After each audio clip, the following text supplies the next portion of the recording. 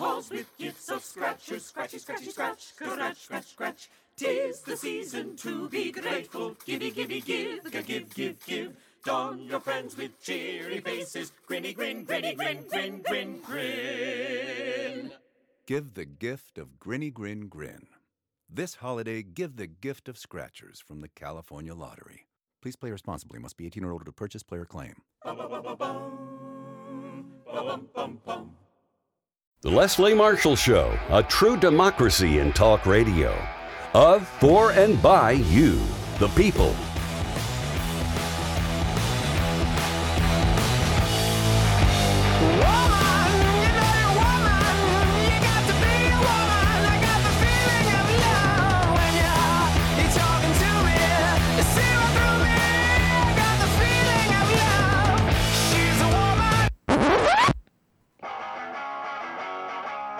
Live from our nation's capital, it's Deadline DC with Brad Bannon.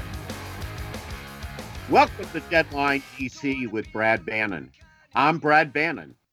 I'm a Democratic strategist, a columnist for The Hill in Washington, D.C., and a political analyst for news radio stations KNX in Los Angeles and WGN in Chicago.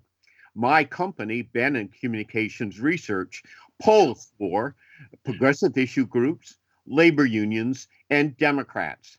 BannonCR.com is the sponsor of today's show. If you want to learn more about me and my political polling and consulting company, or if you have any suggestions or ideas for Deadline DC, you can reach me on Twitter at Brad Bannon. Welcome to all of you watching me on Periscope TV. Now everyone can watch me on Periscope TV at periscope.tv/Brad Bannon. You can also watch Deadline DC on Facebook by visiting tinyurl/BB Facebook Live. Today, in the first half hour of the show, we're going to discuss the surge in COVID cases with Dr. Robert Bollinger of the Johns Hopkins School of Medicine. In the second half hour, we're going to discuss the Biden transition and the Trump clown coup with our provocative progressive political panel. Joining us on the panel today is Abdullah Fayyad of the Boston Globe and progressive activist Mark Grimaldi. First, for our first guest, Dr. Robert Bollinger. Dr. Bollinger is the Raj and Kamala Gupta Professor of Infectious Diseases at Johns Hopkins University School of Medicine, and he holds joint appointments in international health at the Johns Hopkins Bloomberg School of Public Health and in community health care at the Johns Hopkins School of Nursing. Dr. Bollinger has more than 30 years of experience in international public health, clinical research, and health education. Dr. Bollinger, thanks very much for joining us today. I know you must be very busy given the current COVID surge. Thanks, Brad. Nice to be here. Let's start with that. I think everybody has read or seen stories about the surge in COVID-19 cases. How bad is it? Well, it's the worst we've ever had. We're still number one in the world and continuing in that direction, and much higher rates than we had even earlier in the spring. It's just we're in that expected surge into the fall that everybody's been predicting. Yeah, we had you on several months ago on the show, and you talked about that unless drastic steps were taken, we were headed for another surge, and here we are. I mean, it just seems, let me, correct me if I'm wrong here, but is it true that if we had let's go back to last March or February when COVID first reached our shores, it seems to me that if we had taken strong preventative measures back in March, My guess is just, I'm a layman, I don't know. Many Americans would have died, but we wouldn't have got to the point where now we're over 250,000 Americans have died from COVID, and we're counting very fast. Is that true? If we had taken this seriously, if there had been lockdowns, governors at different states had taken stronger actions, the president had treated this COVID pandemic seriously, it wouldn't have been as nearly as bad as it is now, or am I wrong about that? Well, there's no question that if we as a country had done what folks in Europe had done, for example, we would have saved a lot of lives. I mean, as they did. Now, of course, they're facing a surge now, but they avoided a second, big surge that we had during the summer because they locked down and they followed procedures that were protective. So, there's no question that we could have and probably should have done a better job. And I think we have to take responsibility ourselves for not, I mean, we shouldn't have to wait for people to tell us to wear a mask when you've got an infectious disease raging through the community. When you see your own community members, family members, neighbors getting sick, I mean, it's common sense. We as a society, for significant percentage of our society, chose not to do the common sense things, and now we're suffering for it. Now, let me ask you, obviously, we're going to have Thanksgiving in 3 days on Thursday. The Center for Disease Control has advised Americans not to travel during the Thanksgiving holiday. Do you follow that advice? Do you think that's a sound recommendation? Yeah, absolutely. I follow it in our own families, and I've recommended it to everybody. In fact, I've been recommending it long before the CDC has recommended it, because I would have liked to see the CDC make that recommendation before the election. I think it's interesting they waited till after the election to make that recommendation. But by that time, people have already made their travel plans. I agree with those recommendations. This is about the worst time. I mean, I tell people, sometimes you want to think about, do you want to spend your time with your family this Thanksgiving or in the intensive care unit at Christmas? Yeah, well, that's a pretty stark, clear, and sensible choice. And I hope Americans are going to follow your recommendation. I know I'm not going anywhere for Thanksgiving, and hopefully no one in my family is either. Anyway, let's try in the news we just listened to. There's all sorts of talk now about vaccines against the pandemic. What do you know about the vaccines? Well, listen, Brad, this is really good news. At a time we've had a lot of bad news, this is really good news. The fact that we've got at least 2, probably 3 vaccines now as of yesterday that seem to have some good benefit. In 10 months, this is a world record in developing a vaccine. So this is good news. The challenge now is going to be get the vaccines out to people that need them, get the public to have confidence in the safety and the efficacy of the vaccines so they'll actually use them. And then we can turn this down. And in the meantime, keep wearing masks and keep your social distancing until that time we can get this virus under control with the vaccine. Between now and then, it's just sad to see people become a statistics when we're so close to the goal line. This is not the time to take your foot off the gas. This is the time to really push forward so we can get the vaccine out and save a lot of lives. What do you think the problem here is? I mean, in World War II, the government asked Americans to make all sorts of sacrifices for the war effort. Millions of men went overseas and women went overseas to fight in Asia and Europe and lost their lives. And the nation responded pretty well to that plea. Why do you think Americans have so much problem, following a simple, rules like wearing a mask? It just boggles my imagination. Is it now, there are a couple of theories here. One theory is that, the president has not taken this seriously and has seemed to go out of his way not wearing a mask at all sorts of political gatherings. Why couldn't Americans make the level of sacrifice now that they made during World War II, for example? Well, that's a really good and difficult question, Brad. I think when you put that in perspective, during World War II, the 4 years of the war, we lost 400,000 Americans in World War II, roughly, and we're headed right for that in about a year of COVID. We're already at close to 260,000. We're going to surpass the number of Americans who died in World War II from this epidemic.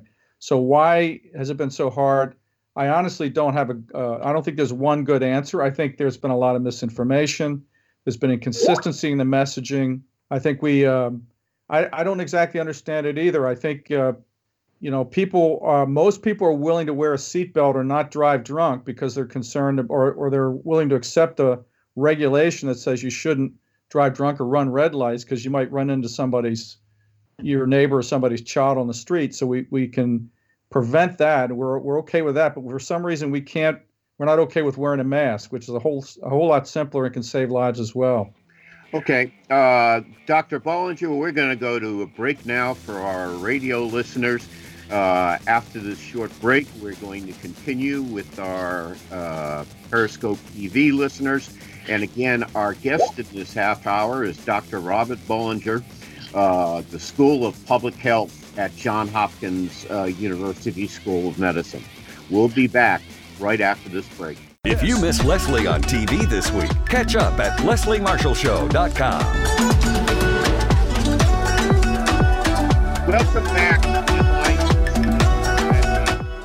Our guest in this half hour is Dr. Bob Bollinger, who is the Raj and Kalma Gupta Professor of Infectious Diseases at the Johns Hopkins University School of Medicine. Dr. Bollinger, let me ask you this question. Let me pursue a question we dealt with in an earlier segment. Do you have any sense of how long it's going to be until, assuming I believe the CDC is going to have hearings on one of these vaccines soon. If the CDC approves the vaccine, how long do you think it will be? And I guess it would be a while before the vaccine is ready for general distribution and application. So the steps are actually, first the FDA has to approve the vaccine, not the CDC, and then the CDC would weigh in with guidance about how to distribute that vaccine once it's approved by the FDA. My understanding is the FDA is meeting on the 10th of December for that initial decision with the Pfizer vaccine, and I presume the other vaccine will come soon after that for consideration by the FDA. And I know that the CDC is working on distribution guidelines and plans right now. So I'd anticipate a phased response. It's going to be relatively quick, we hope. Where in the initial phase, maybe soon after the 10th of this month, we start seeing the vaccine being distributed to the states. And then the states would then have to distribute it based on their priorities, probably through recommendations from the CDC to people that are, high risk, maybe first responders, healthcare workers, people working in nursing homes, followed by the elderly and those at high risk. So over the next subsequent 2 or 3 months, we'll start to see a lot more vaccine being distributed, we hope, and then reach the general public, early spring, I would hope. Okay. Let me ask you this. In 58 days, we're going to have a new president. And what would your advice be to President-elect Biden and his public health advisors on, fighting this thing? There's some talk about, a general lockdown that could last several weeks. What would you advise the new president how to fight this pandemic? Well, first of all, the new president's got really smart, excellent people on his advisory committee, some of whom I know very well. And so he's getting a lot of good advice in addition to, I'm sure, unsolicited advice from me and others. But I think the kinds of plans that I've heard about make a lot of sense to me. That would be to greatly expand testing and then contact tracing beyond that and strengthen the public health response. in conjunction with the distribution of the vaccine and making sure that that vaccine that's distributed is done in such a way that it reaches the communities that need it the most. Because what we don't want is to have the vaccine only given to communities that can afford it, for example, when the biggest burden of this disease is affecting disproportionately communities of color, for example. So having strategies to make sure we push the vaccines and the testing and the other support that's needed to the communities facing the greatest burden, I think, is the highest priority. I think we have to work on making sure we're supporting the healthcare workers who are really struggling right now all over the United States, particularly now in the Midwest. They're just getting overrun. Make sure they have PPE, make sure they have sufficient staff, make sure they have the resources they need to provide care. And finally, really strengthen a consistent message for the whole country about masking. I'm not sure a lockdown is what's necessary as much as consistent messaging and clear communication, so that the rest of the country can buy into this and do what's necessary to slow this down. Okay. There is consideration, although I don't see it happening before January 20th next year. There's all sorts of discussion about the need for a pandemic stimulus package. From a health aspect, what do you think should be in that stimulus package whenever it comes? And it will come eventually. It may not come until after Joe Biden's president, but what should be in it from a healthcare point of view? Well, I think we have to make sure that we have the supplies, the PPE, as I said, and the personnel necessary to care for people that are sick and to help prevent the infection. I think the stimulus package is also important for the economy, which is also important for health in other ways, right? So the other health consequences of COVID, of course, is that we've had a shutdown of the economy. We've had disruption of healthcare in other ways. We've had a reduction, for example, in the number of children getting regular vaccines. So there's a lot of health consequences that need to be addressed, and I think could be addressed with the stimulus. What would you, one other question, because this is becoming an issue in some places. A couple of big cities have just closed their schools and gone back to online learning. I know New York City has, Boston has. What advice would you give to the parents of school children? Are their kids safe in schools, or are they better off right now with online learning? Well, it's like any other part of society. It really depends on the community you're in. You have to track, to see how high the rates are. If the rates are really high in a community, schools aren't going to be very safe, and you don't want the kids will get sick. They may not get as sick, but they're going to bring the infection home, and we don't want that as well. But we have to recognize the burden that this puts on the families, right, and on the kids, right? I mean, there are kids who are suffering because they're not in school. So this is a tough balance that we've got to figure out. And I think for the time being, as I said earlier, we can see the light at the end of the tunnel. The vaccine's coming. We're going to get through this. We need to do whatever we can to save as many lives as we can and reduce the suffering as much as we can between now and that finish line. And that's going to take a lot of tough sacrifices, even more so than we've had before, especially now that we're in this huge surge. Any parting words, Dr. Bollinger, you can give to Americans about precautions they should take to avoid the pandemic? Well, I think they just need to remember the rules we've heard from Dr. Fauci. I've got my Fauci bobblehead up here with me. Masking, distancing, avoid crowds. And do this because not only you care about yourself, but because you care about your community, your family, your neighbors. Do this for all of us. Do you think Dr. Fauci will play a role in the Biden administration? Oh, I don't know. He's played a role in the last 6 administrations. I think he'll continue to be, an inspiration for all of us. Yeah, I hope I hope Joe Biden listens to him, whatever his position is, certainly more than the President Trump has, which seems to be next to nothing. Dr. Bollinger, thanks very much for joining us today. I know you must be very busy because of the surge in the COVID, and I want to wish you good luck on your endeavors. And I certainly hope that you have some input in the Biden administration's fight against the pandemic. But thank you very much for joining us. Thank you, Brad. We're going to continue with Deadline DC with Brad Bannon after these messages with our provocative progressive political panel. Joining us on the panel today are Abdullah Fayed of the Boston Globe and Mark Grimaldi, our progressive political activist. And we'll talk about the Trump clown coup and the Biden transition. So stay tuned. We'll be back right after these messages.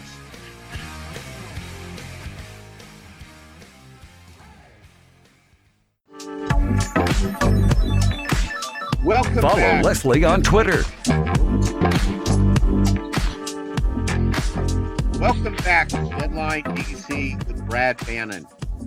In this half hour, as is our custom, we have a provocative progressive political panel. I'll get to that in a couple of minutes, but first, here's what's on the top of what's left of my mind today. It's not nearly enough to win. If Democrats need to win big enough so they can govern effectively. Thankfully, Joe Biden won, and we can all give some thanks to that on Thanksgiving. But Democratic failures in congressional elections will make it very tough for him to govern effectively. Unless Democrats win both Senate races in Georgia on January 5th, the 46th president will need to accommodate Republican Majority Leader Mitch McConnell to enact his legislative agenda. This will limit the new president's ability to govern effectively, progressively, and to aggressively tackle the serious problems facing the nation threatened by a raging pandemic and a struggling economy. The biggest voter priority, according to the exit polls, was the economy. And the single biggest issue angle was strong leadership. Republican House candidates scored big on both items and won 4 times as much support than Democrats among voters who picked the economy and strong leadership as the most important factor in their votes. To thrive in the future, Democrats must improve their standing in both areas that are such big concerns for so many voters. You can read the rest of my column and my take-up on presidential politics in The Hill every week. Just Google muckrack.com/Brad-Bannon. Our guest today on the provocative progressive political panel is Abdullah Fayed. He's an opinion writer and editorial board member at the Boston Globe. Previously, he was a researcher at The Atlantic and holds a degree in economics from American University.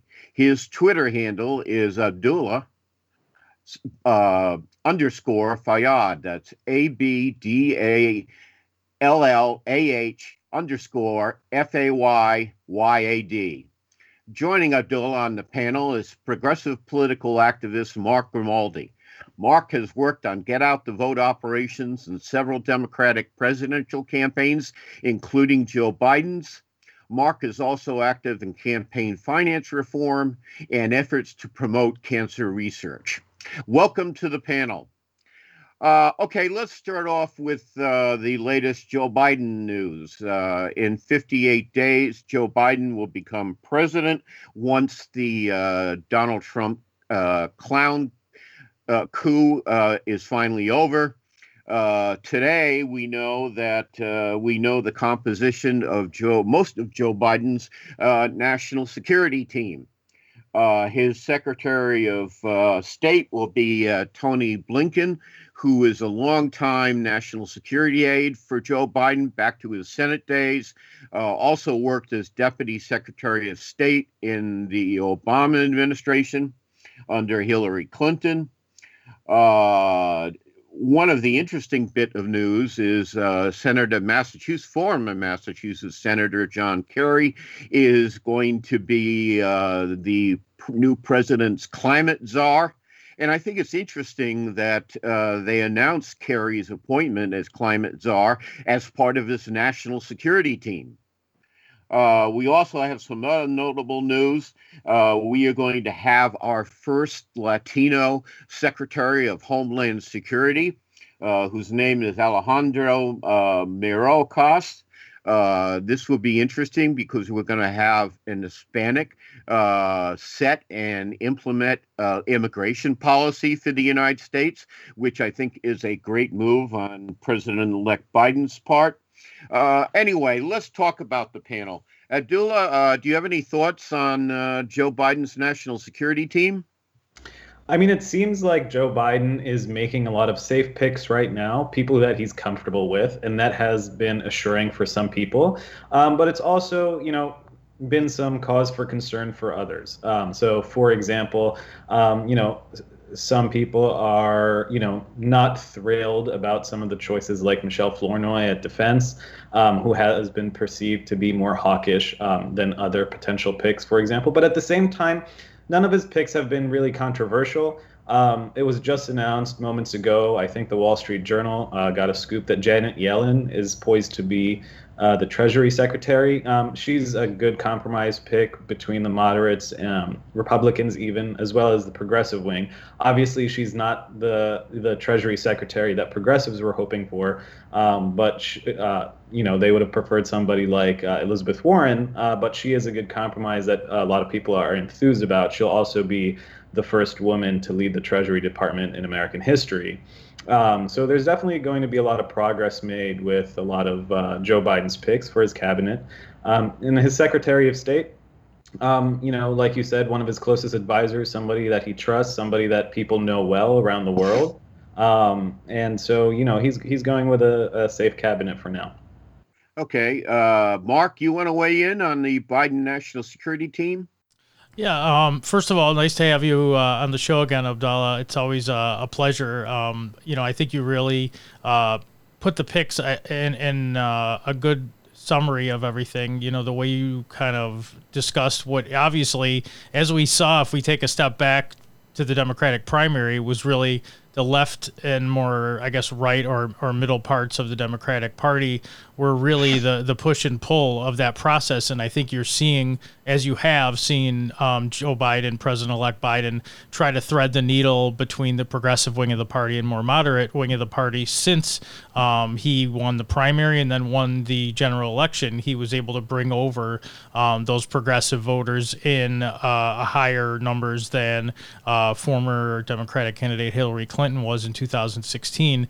And I think this continues upon that. I also think that there is another factor now, though, that he is having to consider that he did not have to consider during the primary for sure, and not as much in the general election, which is how do you get these nominees approved through, as of now, probably if you're a betting person, would be through Mitch McConnell and the Republican-led Senate for those who have to be voted upon. And I think, like you just pointed out with the breaking news from the Wall Street Journal, that his Treasury Secretary choice will be Janet Yellen. She was very successful throughout her tenure at the Fed, and I think that's somebody that also, when you look at the pick for Secretary of State, he was someone who, as of last night, was receiving praise from both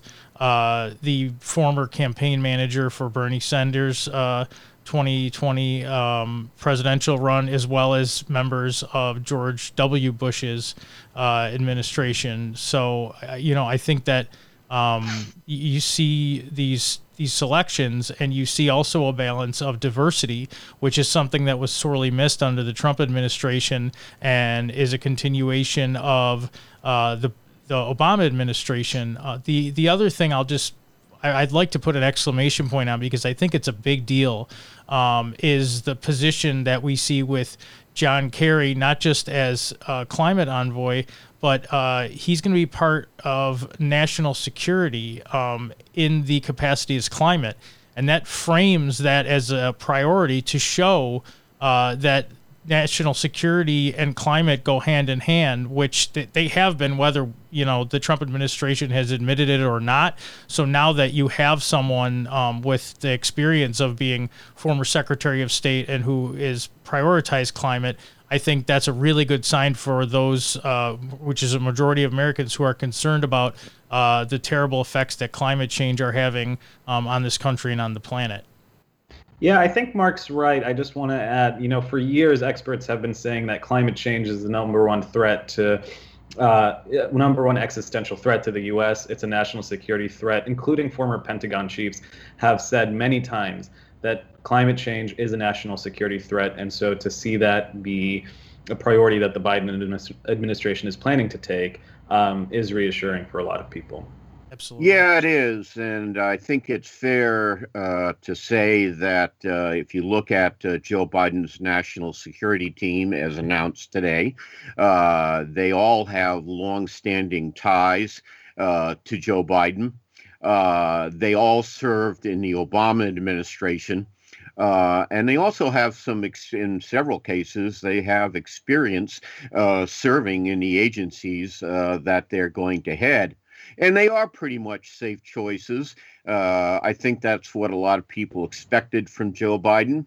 And that's what they got. Anyway, we're going to continue our discussion with our provocative progressive political panel after this very short break for our Periscope viewers and a couple of minute break for our radio listeners.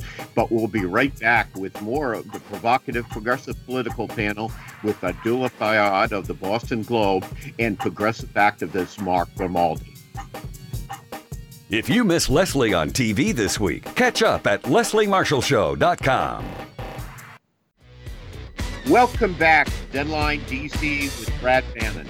I'm Brad Bannon. And here in the middle of our and our guests on the panel today are Abdullah Fayyad, who is an opinion writer for the Boston Globe, and progressive activist Mark Grimaldi.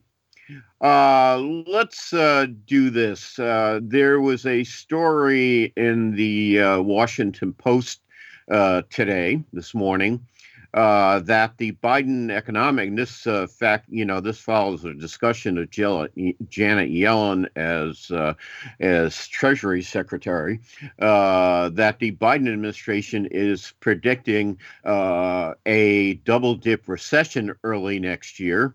And my question to the panel is, what can Joe Biden do to avoid another recession? We're in the middle of one, I guess, and this would be a double dip recession. Abdullah? Like I was saying, one thing that he could do early is cancel student loan debt for millions of Americans. Now, let me ask you about that. Does he have the authority as president to to vacate college student loans? Yeah, that's a question that's up in the air right now that some legal scholars have been, challenging. But there are a lot of other legal scholars who do believe that he has the authority to do so through the Department of Education, since that's part of the executive branch. So there is the possibility that Joe Biden can cancel tens of thousands, if not more, for millions of Americans of student loan debt. Beyond that, they need to pass a new coronavirus relief package. And when there's a new administration in place and a new Congress in place, one of the first things that they have to do is pass a new stimulus package, more unemployment benefits, more stimulus checks that go out to Americans. This is something that Republicans have voted for before. This is something that they should do again. It would definitely prevent another terrible recession from happening with, tens of millions of jobs lost. So that's one of the first things he's going to have to do. Okay. Mark, what do you have in the way of thoughts for the new Biden administration in terms of economic policy and trying to get around Mitch McConnell? Well, one thing I would, talk about in addition to what I think are, the most obvious choices and the best possible actions immediately for President-elect Biden, which I think Abdallah outlined, very well, would be an infrastructure package. It's something that the President Trump and his administration have emphasized, they've talked about, and other Republicans have spoken out in favor of. And I think that you're going to see, a big push from the districts of these folks because it's a universally popular idea, to fix your roads and bridges, and also to do something about the climate at the same time. So if you can propose green infrastructure projects, I think that's also a way to satisfy, as you were pointing out, Brad, the progressive wing of the Democratic Party. Now, obviously, getting a package across with Mitch McConnell is, as he's, called himself the Grim Reaper, of this legislation where Democratic ideas go to die. I do think that there's going to be more of a push, though, to get something done, and he's going to feel a lot more heat than he has in the past, because not only would it be a double dip recession, Americans are also going to be pretty pissed off after losing nearly what it looks like projected by March, 500,000 Americans to COVID-19. I think the pressure to get something done is going to be massive, as well as the fact that people can simply point back and say, well, you did, these actions in the CARES Act under the Trump administration. Why are you going to turn around and not do at least that under the Biden administration? Now, obviously, infrastructure was not part of that package, but again, it's something that the Trump administration and congressional Republicans have pushed for. So I think it's something that you could actually come together on. And I actually thought at the beginning of the Trump administration, if there was any opportunity for bipartisan action, infrastructure looked like the best chance. So I think that is also the case potentially here with the upcoming administration and the upcoming Congress. And obviously you have a much more competent leader who has gotten things done in D.C. and worked across the aisle in Vice President Biden. So I would think that would be the next area that he may want to focus on. Okay, let's try this. Let's talk about this transition period here. Donald Trump seems to me, I remember when I was a kid many, many moons ago, I used to play touch football with my friends. And we would play, and one of the teams would be winning, and the kid on the losing team, unfortunately, it was his football we were playing with. He got so frustrated and angry, and he was such a sore loser that he took his football and went home, so the rest of us couldn't play. That, to me, in a nutshell, is Donald Trump. So my question is to the panel, how much of a problem is it for Joe Biden that Donald Trump is not cooperating at all in this transition? We've got a raging pandemic, a shattered economy, and Donald Trump is not lifting a finger to help the new president deal with any of these crises in the next 58 days. And it seems to me we're losing 2 months of valuable time because the president is a sore loser. I mean, how much of an impact do you think the lack of a Trump transition will have on handicapping the Biden administration when they take office in 2 months? Abdallah?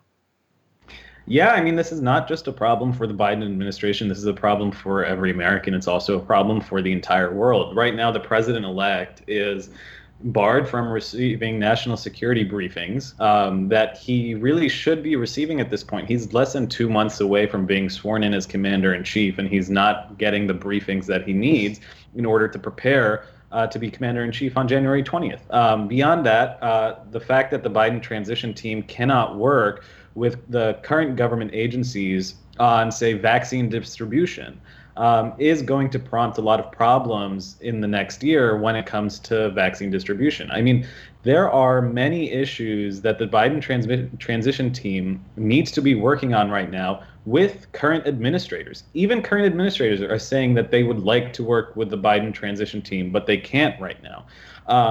So right now, the Biden transition is stuck in a limbo, but, the Trump administration and Trump himself are putting millions of lives at risk by not approving this transition from taking place.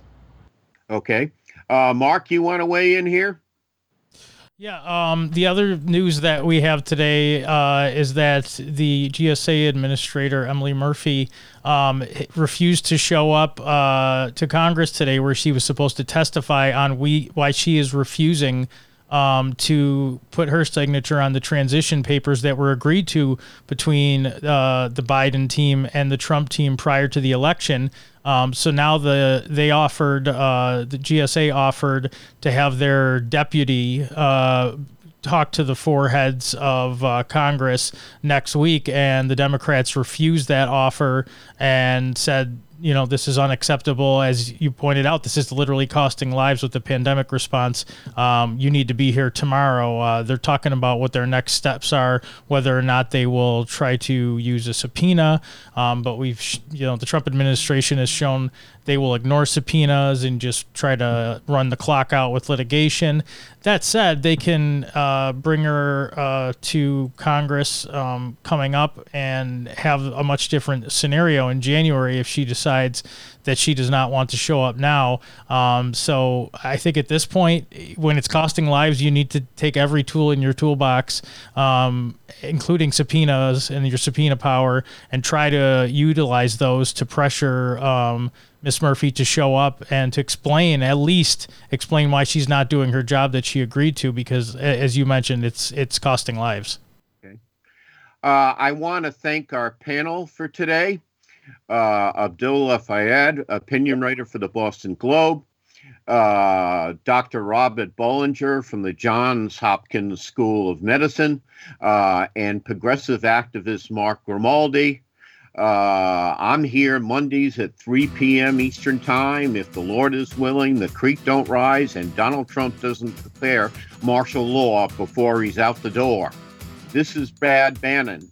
Stay strong, stay safe, and stay sane if you can while the pandemic rages and Trump is still in the White House. I'll be back next week. Same bat time, same bat channel. So find ways to amuse yourselves until then. And I'm sure you probably will. And enjoy Thanksgiving. And wear a mask. Wear a mask.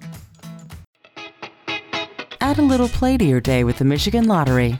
Over 90 online instant games to choose from, with prizes up to $500,000. A Marquette County woman recently won $250,000 playing online. Could you be next? Sign up online today to receive 10 free games with promo code FUN. Visit MichiganLottery.com to add a little play to your day. CVS is helping you stay prepared this cold and flu season. This week, select Zarbee's products are buy one, get one 50% off. Visit CVS or CVS.com today. Restrictions apply. See CVS.com/weekly ad for details.